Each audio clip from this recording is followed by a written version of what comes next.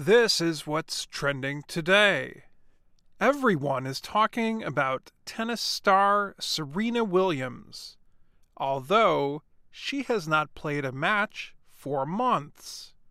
Williams last played in January. She won the Australian Open against her sister, Venus. A short time later, she told the world she was pregnant. Even people who do not follow sports were impressed Williams could win a major tennis tournament while pregnant. Now, Williams is in the news for a different reason. Her picture is on the cover of Vanity Fair magazine, and she is not wearing clothes.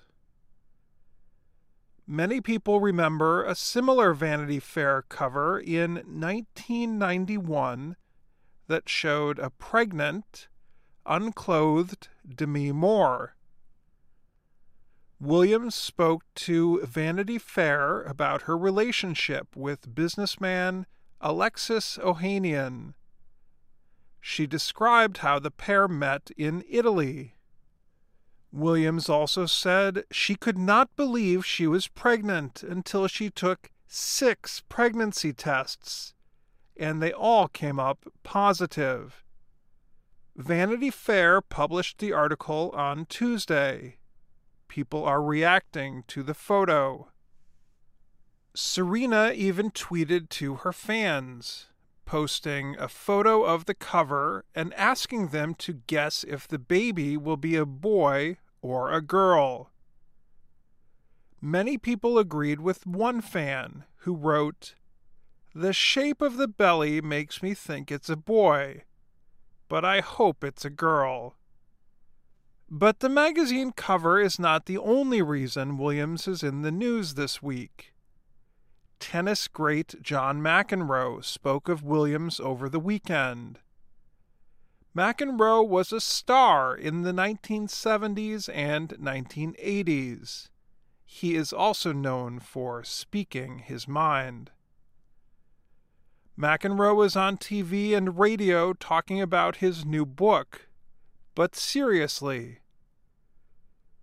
McEnroe was speaking with Lulu Garcia Navarro of National Public Radio on Sunday morning. Garcia Navarro noted that in his book, McEnroe wrote that Williams was the best female player in the world. But she asked, why would he not consider her the best player, male or female, in the world? McEnroe said, well, because if she played the men's circuit, she'd be like 700 in the world. McEnroe went on to say that he thought Williams was great, and she could do well on some days, but if she played a full schedule against men, it would be an entirely different story.